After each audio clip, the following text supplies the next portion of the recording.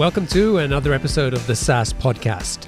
I'm your host, Omar Khan, and this is a show where I interview proven founders and industry experts who share their stories, strategies, and insights to help you build, launch, and grow your SaaS business. In this episode, I talked to Josh Ma, the co-founder and CEO of Airplane, a SaaS platform for engineers to build internal tools. In 2020, Josh and his co-founder Ravi began exploring new startup ideas, and they were most excited about building internal tools for developers.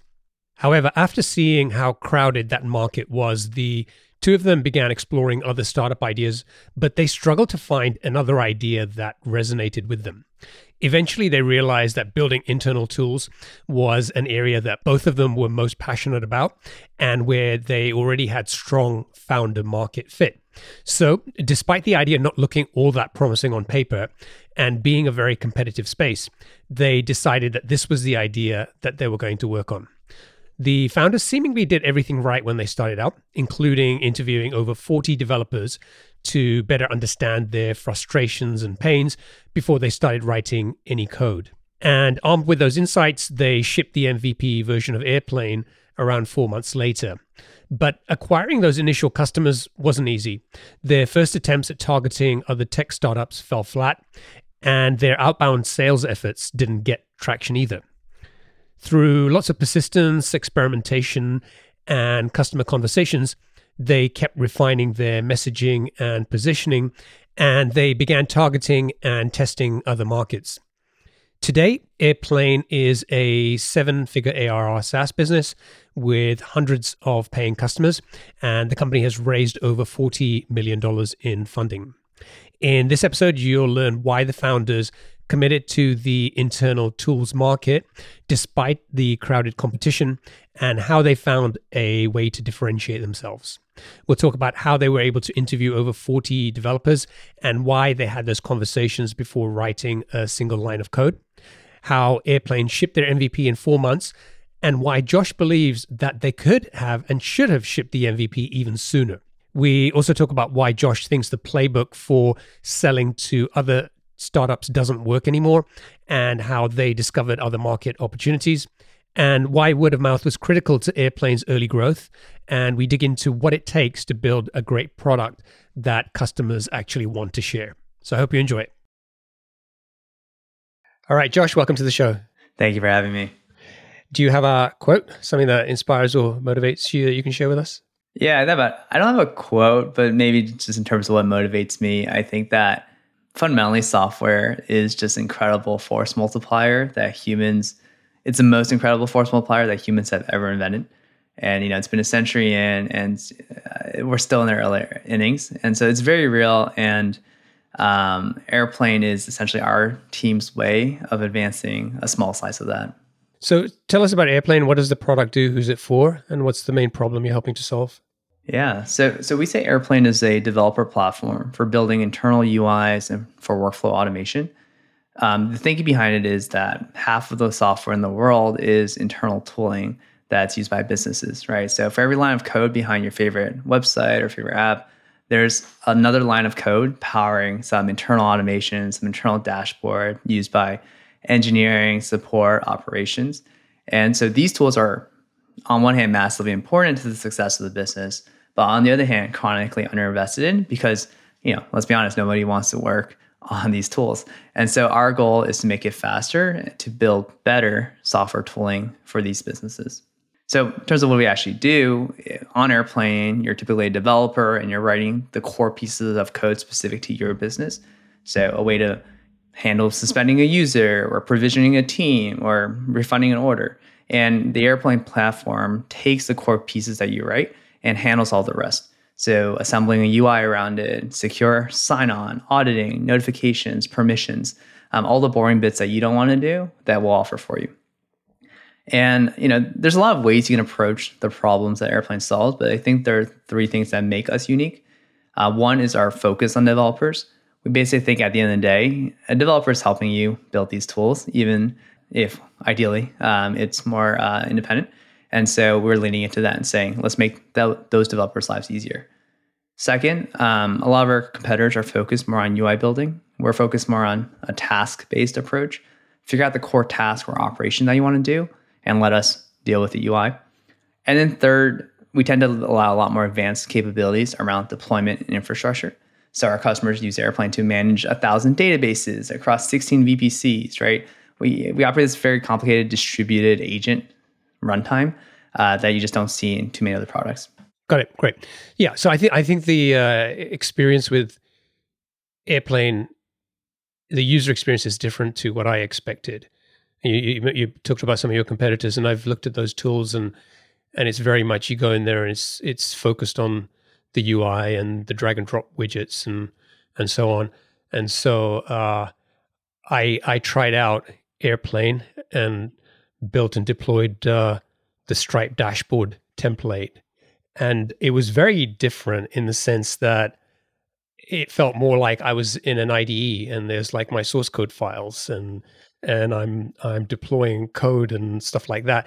And I was like, okay, well, this is a completely different way to tackle this problem. And I want, it'll be interesting to talk about why you took that approach. But before we dig into that, just give us a sense of like where you are in terms of, the size of the business, in terms of revenue, number of customers, size of team. We founded Airplane about 2.5 years ago, early 2021. We've raised $40 million over 2 rounds of funding, and we have hundreds of paying customers. And it's a small team right now of just 20 folks. So I'm really proud of where we've come from, but definitely I would say we're in the early innings of what the startup could be. And revenue, where are you ballpark wise? I would say in the millions. Okay. So let's, I want to talk about where this idea came from. Before we do that, give us a little bit about your background. What were you doing before you started Airplane?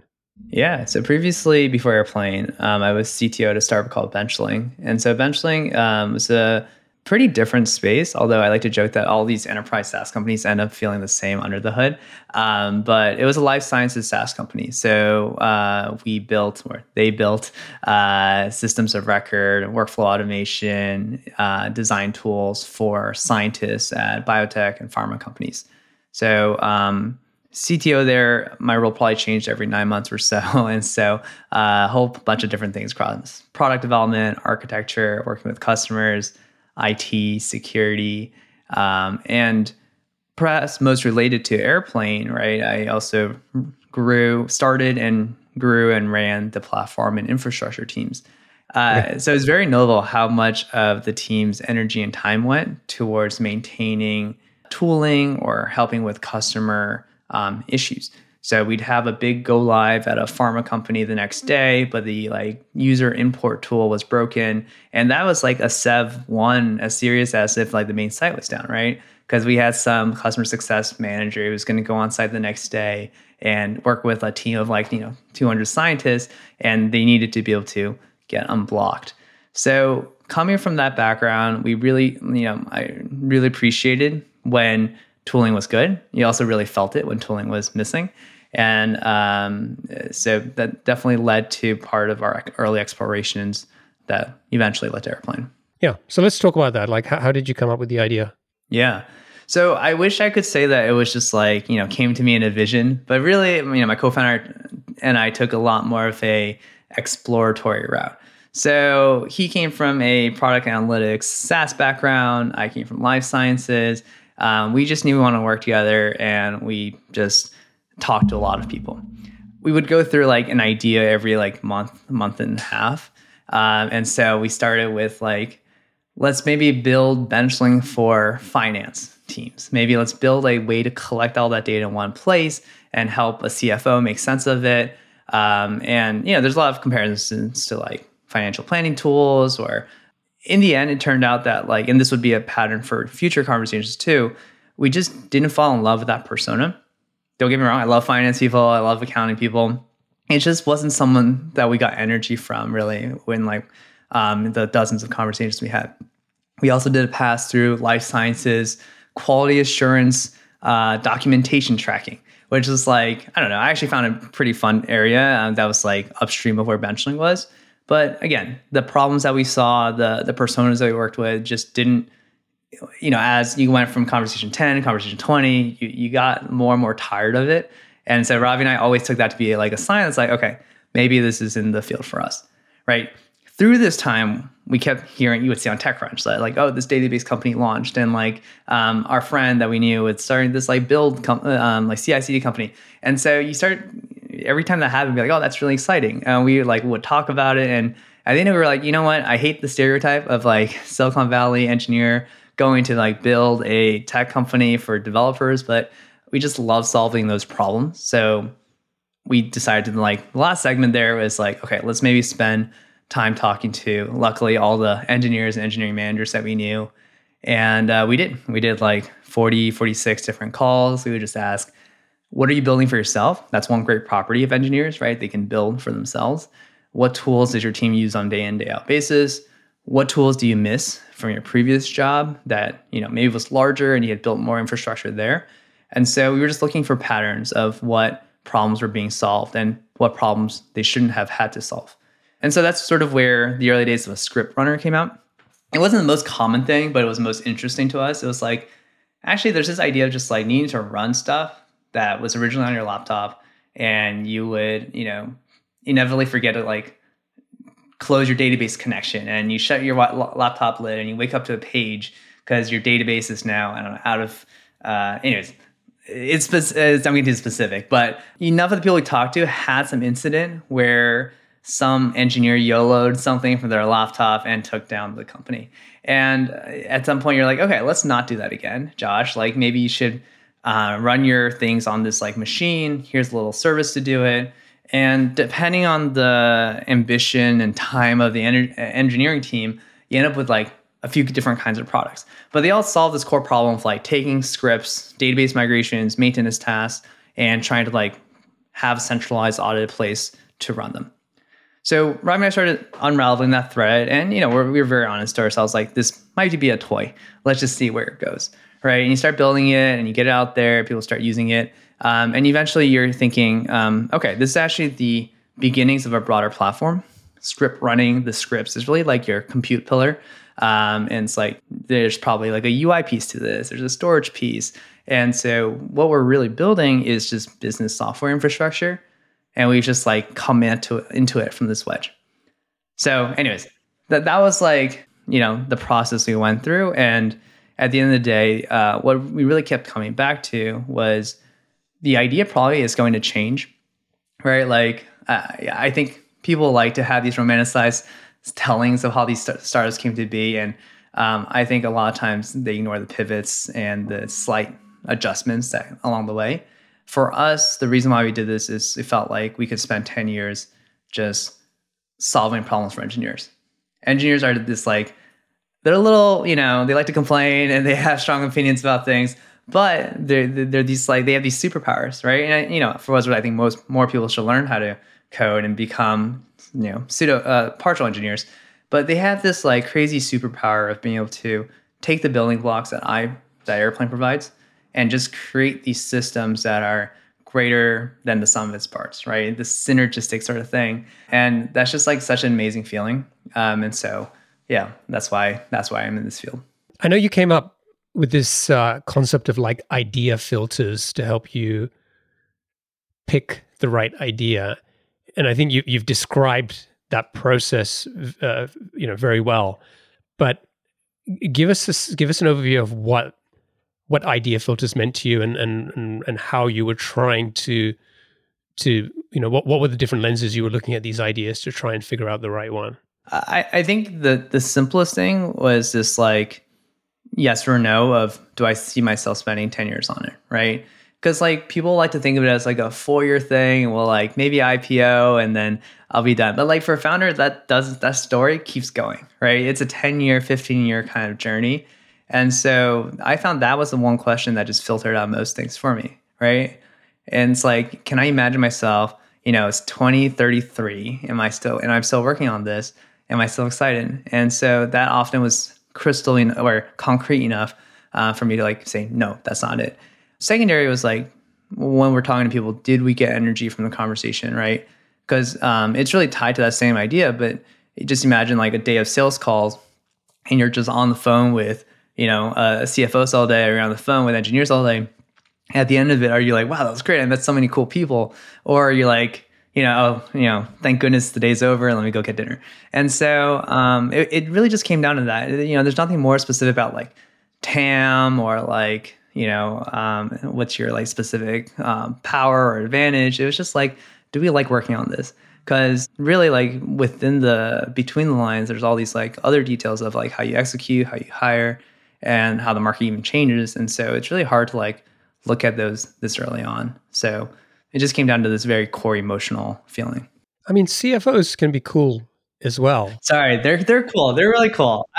I just think the problems, that one was really the problems that I didn't find cool. Yeah, I get you. I think it's like there's a certain type of conversation you have with a different, type of person, and it's either something that draws you in because the more you hear about it, the more you want to know about it, the more your brain is spinning with ideas on how you could solve it, versus talking to somebody where you get the problem, you can solve it.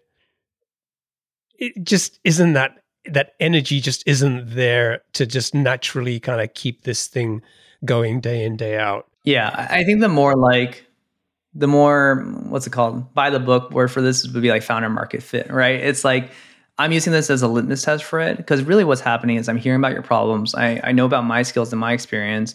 And do I get excited about applying my background to these problems, right? So a lot of the most on fire CFO problems were at the time that the people I talked to was like getting your team to like enter in their data correctly, or like it was a lot of human and people problems. It wasn't like, oh, I have a big data problem around and I don't have the infrastructure for it, right? So there's the nuance there is it's really just how the founder connects to those conversations. I want to talk a little bit about, you said you went out and talked to, engineering folks that you knew. I talked to a lot of early stage founders who are reluctant to have those conversations because they feel like I haven't figured out what I'm solving or my solution, or I don't have an MVP or something like that. And really at this point, it's really more about, no one cares about your idea, right? They want to talk about their problems. And I think that's what you were doing. But just help us understand, like, how are you framing these conversations that got, 40, 50 people saying, yeah, I'll give you time to chat more about it? I mean, people like to talk about their problems, I think. People like to like be heard. And if you're respectful about their time and you're actually listening, I think like, I don't know, I'm also very privileged to have worked with a lot of engineers and gotten to know a lot of folks in the industry. So there's definitely parts of both.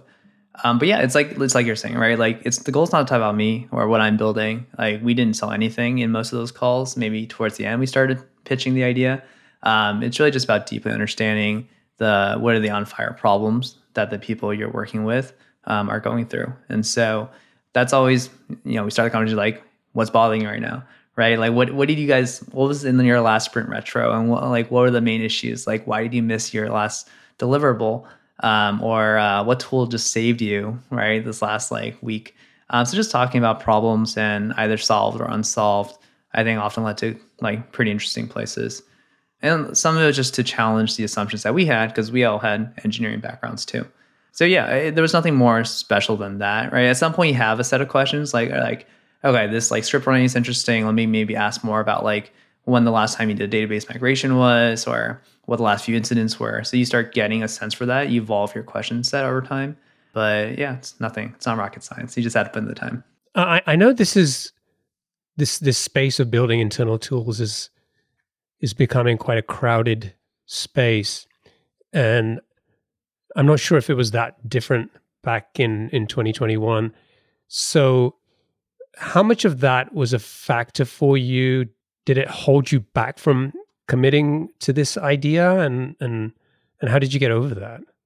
The short answer is no, because I actually like to tell like our team, candidates, just folks, like this space is actually the oldest space, right? Like the first databases invented, or like when Oracle came out with the database in like 1978, the first software built on it was like order management, HR data management, right? And like the original enterprise software was internal tools. And so in that lens, like we're coming in this lineage of like some legacy, some not enterprise software building. And then within that, we were not trying to do internal tools at all. We just wanted to like let your scripts run, right? And then like this internal tools like buzzword came along, and we figured that like if the market was going there, let's at least like match that, and so people could identify more quickly what we were selling. But like it's interesting because like I feel like we live in this bubble of like tech and VC, and if you talk to like a software shop in the Midwest, they have no idea. Like this term doesn't exist in their vocabulary, right? Like they don't think about it this way. They just think about the software that they've built. And so a lot of times the world's big, and these companies have never heard of us. They haven't heard of our competitors. And at the end of the day, we're just trying to convince them that buying airplanes is better than building themselves. So a lot of times it's a build versus buy. So coming to the original question, right? Like that's competition. It comes and goes so dynamically, right? That it doesn't really, if you talk to all the like productivity software companies, right?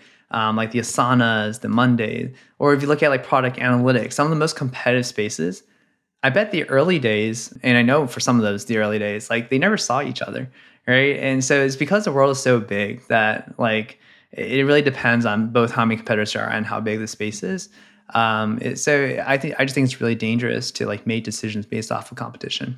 So you said that the biggest decision that or obstacle you had to overcome was build versus buy.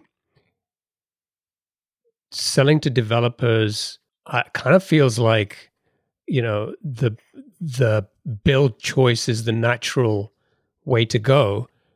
How much of a struggle was that for you? It's mixed, I think. So, for example, there's some companies I've talked to where like you're spending $1 million a year in salary on internal tool development. Great, you're ahead of the curve, and like you have engineers who are vested, right? I still think Airplane solves a certain set of problems better than if you were to do it yourself. But from a pure ROI perspective, it's potentially not clear if like you're already investing that much, right? You might as well just like put that onto the team's roadmap.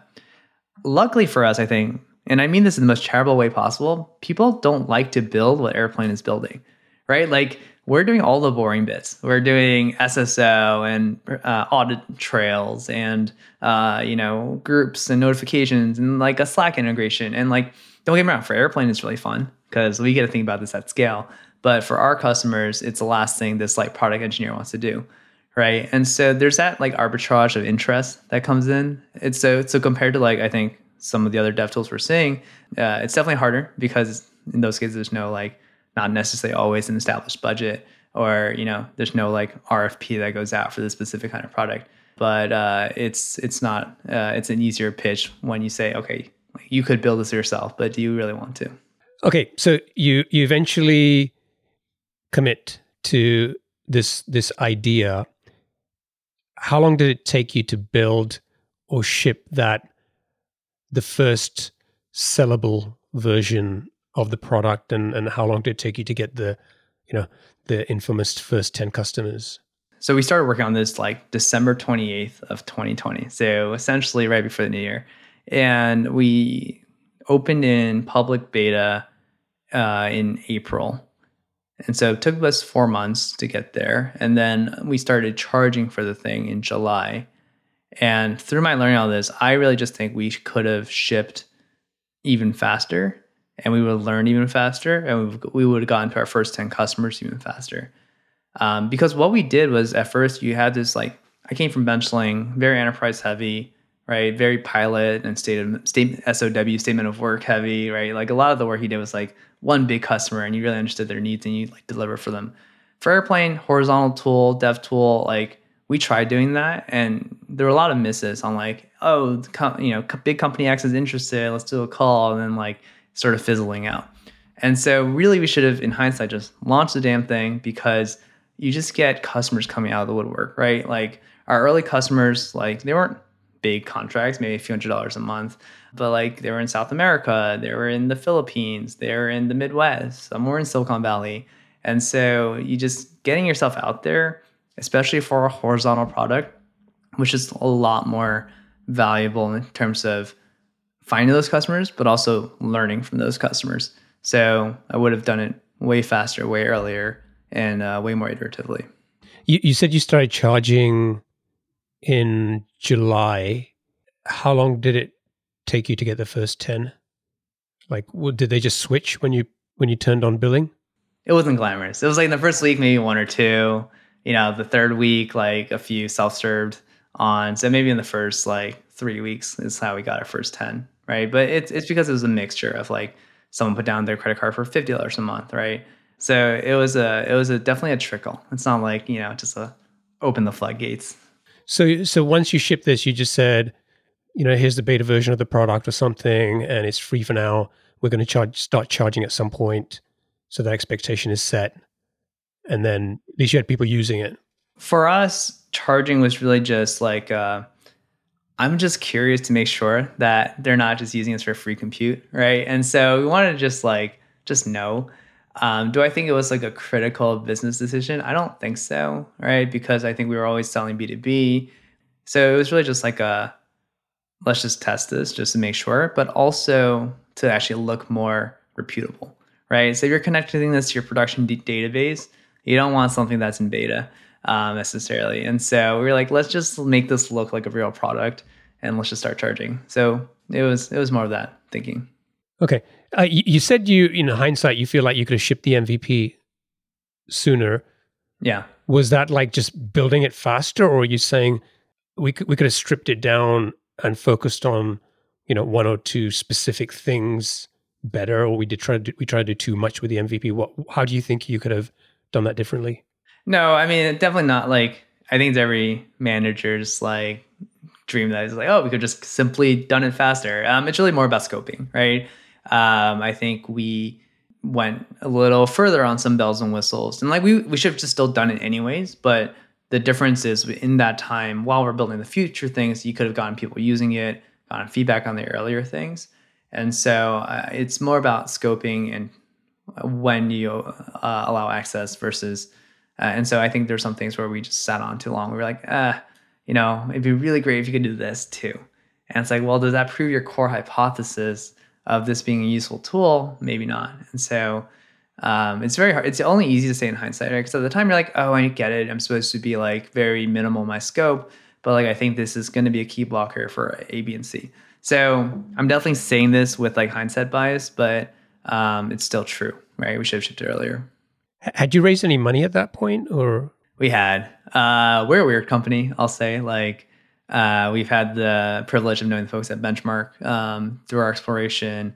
Robbie and I were both entrepreneurs in residence there, and so we raised our first round right out of the gate, right? And so it sets you off on a different path, right? You're raising it. You feel like you can hire people faster, right? So we hire our first 2 engineers in like the first month, and so you end up like building a little team before you start building the whole product.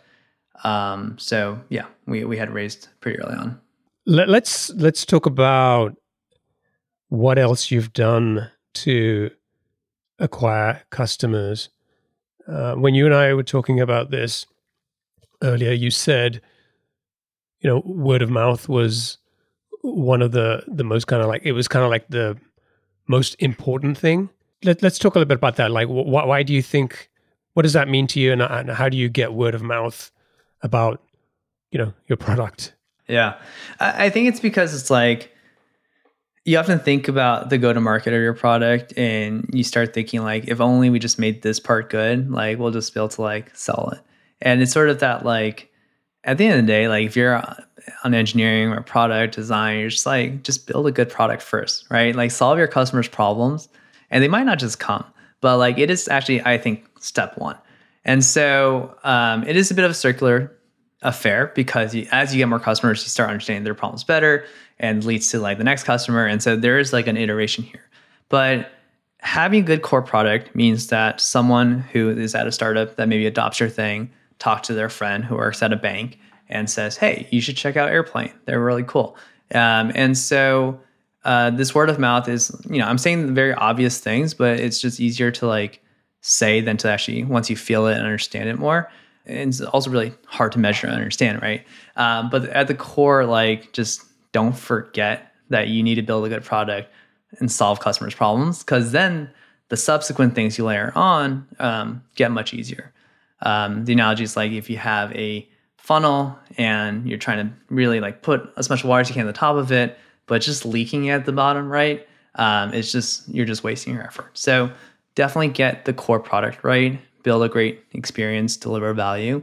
Very basic things, but you really have to do that before you start figuring out how to sell it. So part of this comes from the 40-something interviews you did with developers before you sort of figured out what you were going to go and build. What did you do beyond that? Were you doing anything to regularly collect feedback, or as you iterate to make sure you're building the right thing? Were you having conversations, or were you kind of more looking at how people were using the product, or a combination of both? Like, how did that clarity keep coming in terms of we're getting every week we get more clear about the problem the customers have, and that we're building a better product? The first thing I'll say is like once you did that early research, you sort of had to throw it all out. Meaning like now you have a real product, you have real customers, like that got you to your initial hypothesis. But now you're really looking at the new data that's coming in, and you should be thinking about that. Because like customer feedback is gonna like trump what someone told you on a Zoom call like a year ago, right? And so we quickly like discarded those and started looking at like the actual usage we were getting. I will say like this is really hard. I don't think we like did a fantastic job of this. It's just there's always a bit of a fog of war here, right? Like a lot of times you did have to just rely on your gut instinct on like reading between the lines of this feedback here and this lack of interest here, and this like happy usage here. As a founder, this is like where I think we need to go. And a lot of times I think I wished I had like learned faster or pushed even harder on it. But, to answer the question, it is just a lot of just talking to customers, right? Either in sales calls, pitching them, or getting feedback, right? Even today, like I meet at least sometimes monthly, sometimes quarterly with like the top 25% of our customers at least, right? And so it's just really important to talk a lot with your customers to really understand them and just understand the problems you're solving. So there's no silver bullet for that, but just keep iterating. So content marketing is another area that's helped you to acquire customers. What exactly have you done there so far? We thought about it in two various ways. One, we called it quote unquote thought leadership internally. This is when a lot of the audience that we were selling to were like startups, right? And so my co-founder and I would write blog posts about our experiences. And the second category is more around developer tools and certain problems that we saw engineers facing that were potentially adjacent to our space. And at the end of the day, it's like there's a lot you can read on the internet about content marketing, so I'm not going to repeat that here, but you figure out what problems your customers or your potential customers are facing, and you try to get to them, right? You try to give them that information. It builds awareness. It lets people find you when their intent is more accurate, right? As opposed to like trying to do a lot of manual reach outs. This is especially true for, I think, horizontal productivity or horizontal dev tools where timing is really important. And so you can look at a company that looks exactly like what you would sell into, but I don't know, maybe they haven't started hiring out their support team, or they have, and they already like figured out some hack to do things, or there's some churn in the leadership and they're not really thinking about like buying this platform right now. So it's very hard to get timing right. And so instead, you really just want to get yourself out there and let people click when they fit you.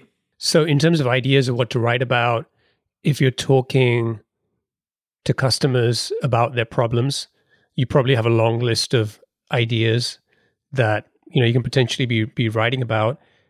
Like, were you doing anything else in terms of SEO, or were you just like, we're just going to publish, high quality content and, hope it starts ranking because we're talking about specific enough problems or something, or long tail keywords? There is a level of like technical SEO skill that you have to build up, right, as you do this. So no, it's not as simple as like just write good content, they'll come. You do we use Ahrefs a lot, right? It's a good tool for understanding keywords and how you're performing. You have to like do a bit of research on which keywords are highly contested, and you want to make sure you SEO optimize your content, right? Can't say I'm an expert on it. I've definitely learned a lot about it in the last few years, but you have to put in the time and get that right. If I understood this correctly, you were, I guess, focusing a lot on like top of funnel type problems, and you said problems that were adjacent to what you're solving in terms of it wasn't, every piece of content wasn't, this is a problem that you're trying to solve, this is how Airplane solves it for you. But it was more about, maybe you do have content like that too, but a lot of the other content was like, okay, you got this problem in terms of building an internal tool. Here's some of our thoughts on how you could be solving this problem. Doesn't necessarily, translate to using Airplane this afternoon, but hopefully you've now got some awareness of who we are and what the product does. Yeah, it's just both is how we approached it, right? Like ideally, they would all be high intent, right, directly related kind of problems, and I think we can and should invest more there. But at some point, you're like, also let's also add in things that are lower intent, but that'll build some more visibility and awareness, and maybe it's easier to get traffic on those, right? So I think you have to experiment. It depends on your business and depends on who you're selling to, right? If you're like an ATS or like doing hiring, it's a lot easier to just target direct like hiring problems. So yeah, you have to experiment and figure out what's right for you. Nearly every founder I talk to, when I say, well, what did you try in terms of growth that didn't work? They always say ads, right? I don't know. I can understand why. But that was one of the channels that has worked for you. So where were you spending your ad dollars? And I will say it has worked in a binary degree. It is not working I think it could be better in a sense, right? Like the beauty of Google's business is you can spend as much as you want on them and they'll figure out how to like show your ads, right? And then you'll measure the clicks, you'll try to attribute it, and you'll try to figure out, was this worth it? For us, I think it got more complicated because all we had to do is close, like our ACV is like 20K, right? And so if we could spend 20K a month, if every month that got us one deal out of ads, it was like break even.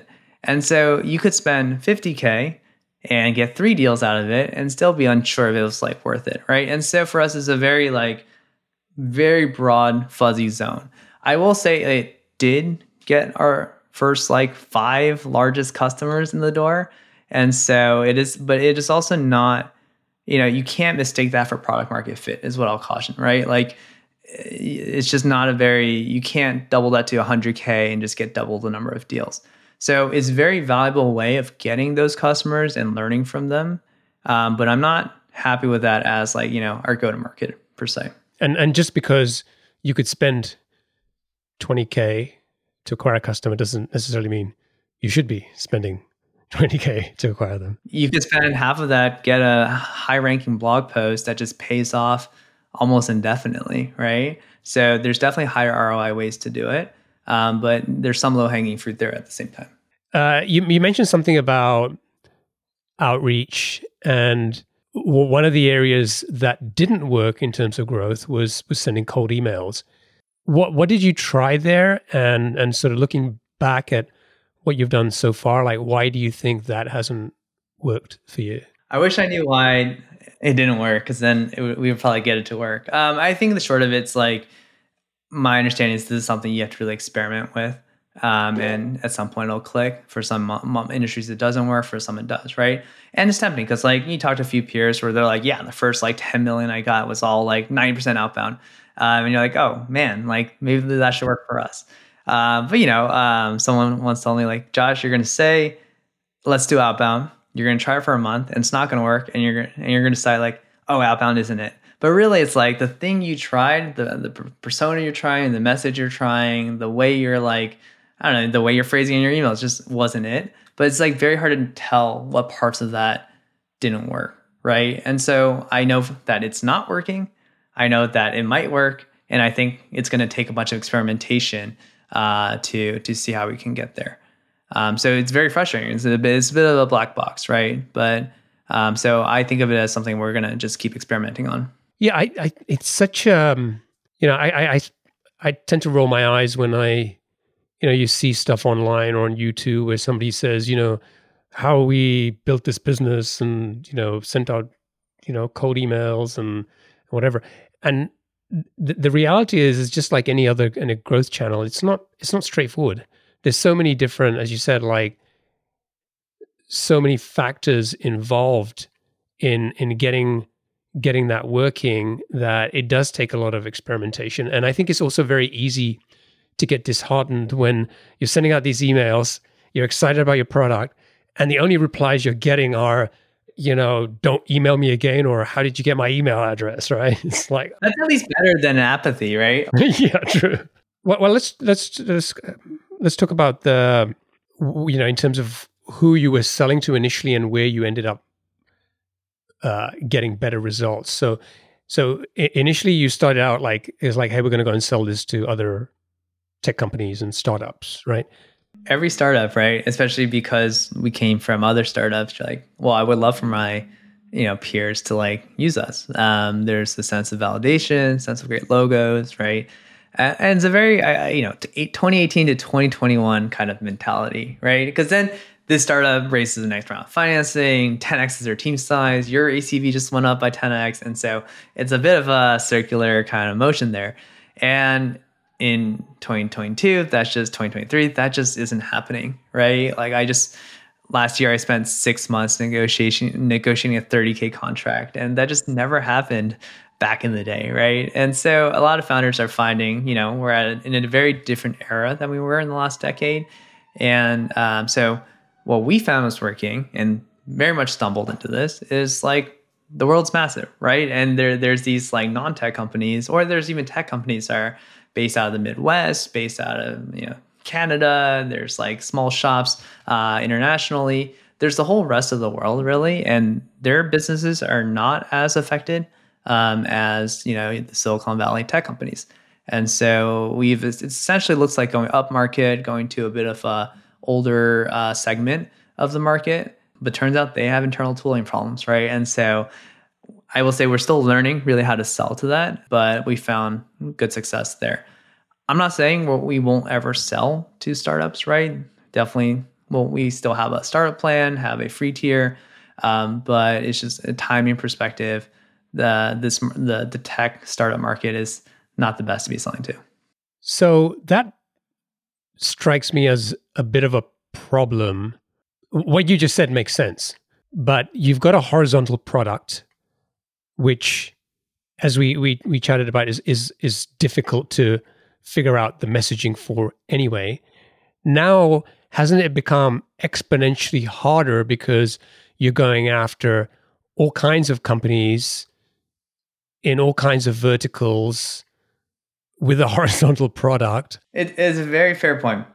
I should have been clear. We're going after specific verticals in these other parts of the world, right? Specifically for Airplane, I think if you look at financial services and healthcare, health tech, fintech, those have been especially good for us.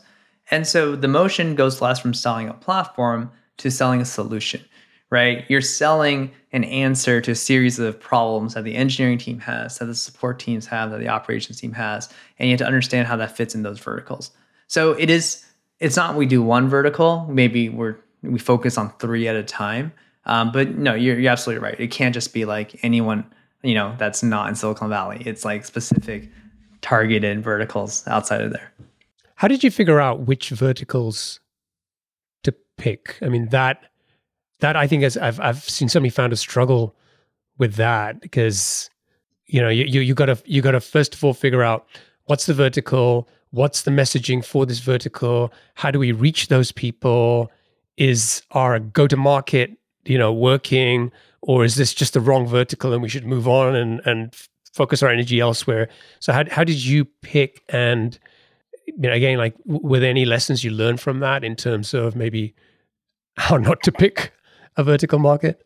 The answer is you had to spend time and think and iterate, right? And so it's a sheer combination of sheer luck and having hypotheses at the same time, and then just learning, right? So we did have a hypothesis, like, I think especially if you looked at the early conversations, like fintech, right, had a lot of regulation, humans in the loop, healthcare, like anywhere that things can go wrong, but also they're sensitive processing. So these are probably good guesses, right?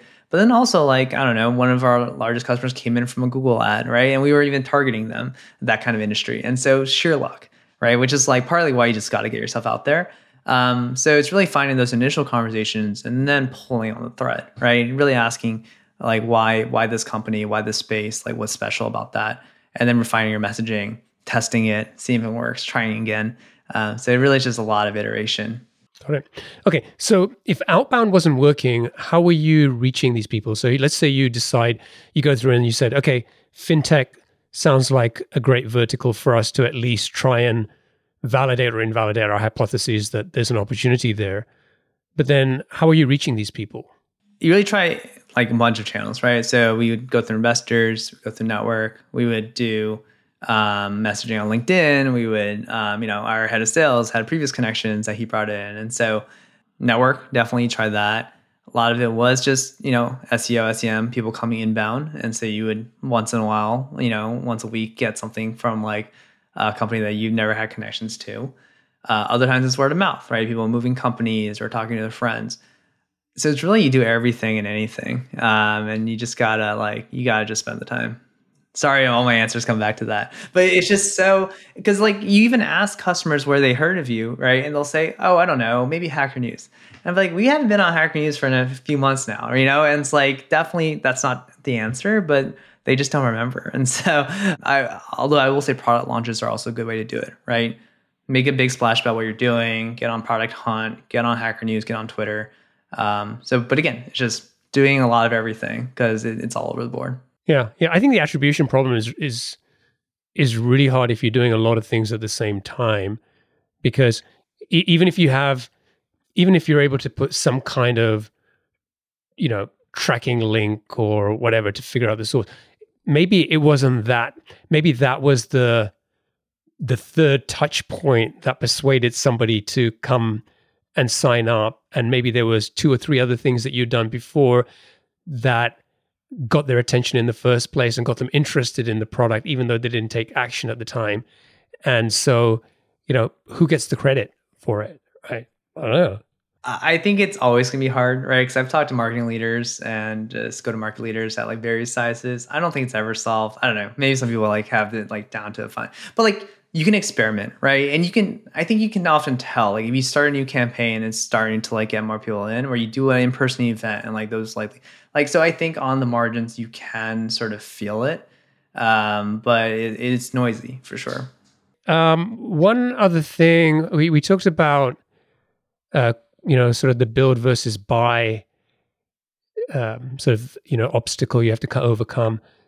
Just going back to what I said earlier in terms of how, when I went into Airplane, how the experience was so different to what I've seen with some of these other products. Was that a very intentional thing that you did in terms of, we're going to make this feel like an IDE where you have control over your source code, and it's not like, UI heavy, a no code product where you can add a little bit of code in the back. It just seems like quite a contrast. I'm just curious, like why you designed it that way, and especially talking about building a great product and understanding customer problems. I assume there's a reason behind that. Absolutely. I mean, that part it has been very intentional, right? Part of Airplane is like recognizing that a lot of internal tools are in the critical path, and engineers want to manage those tools like they would production systems, right? They want to build them faster, for sure. There's a different kind of SLA in some regard, but like a lot of we want to meet developers where they are in terms of their workflow. And so while it's different from our competitors, it's actually very similar to the rest of our developers' lives, right?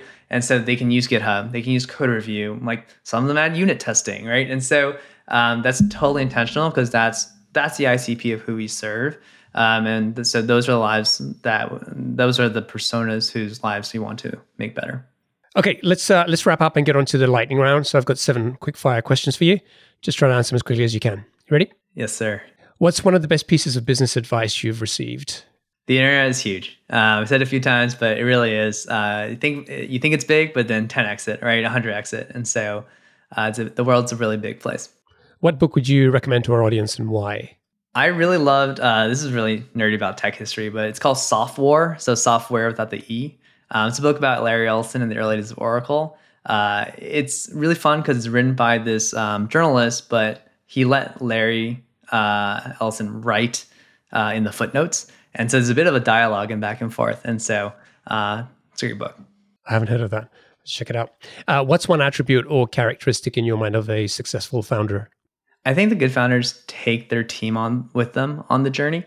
So you have to have your own direction of where you want to go and stuff, but you have to bring the team with you.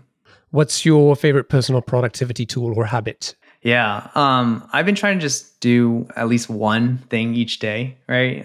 It's a very classic thing that I've been told in the past as well. But what's your most important thing? Write it down and get it done.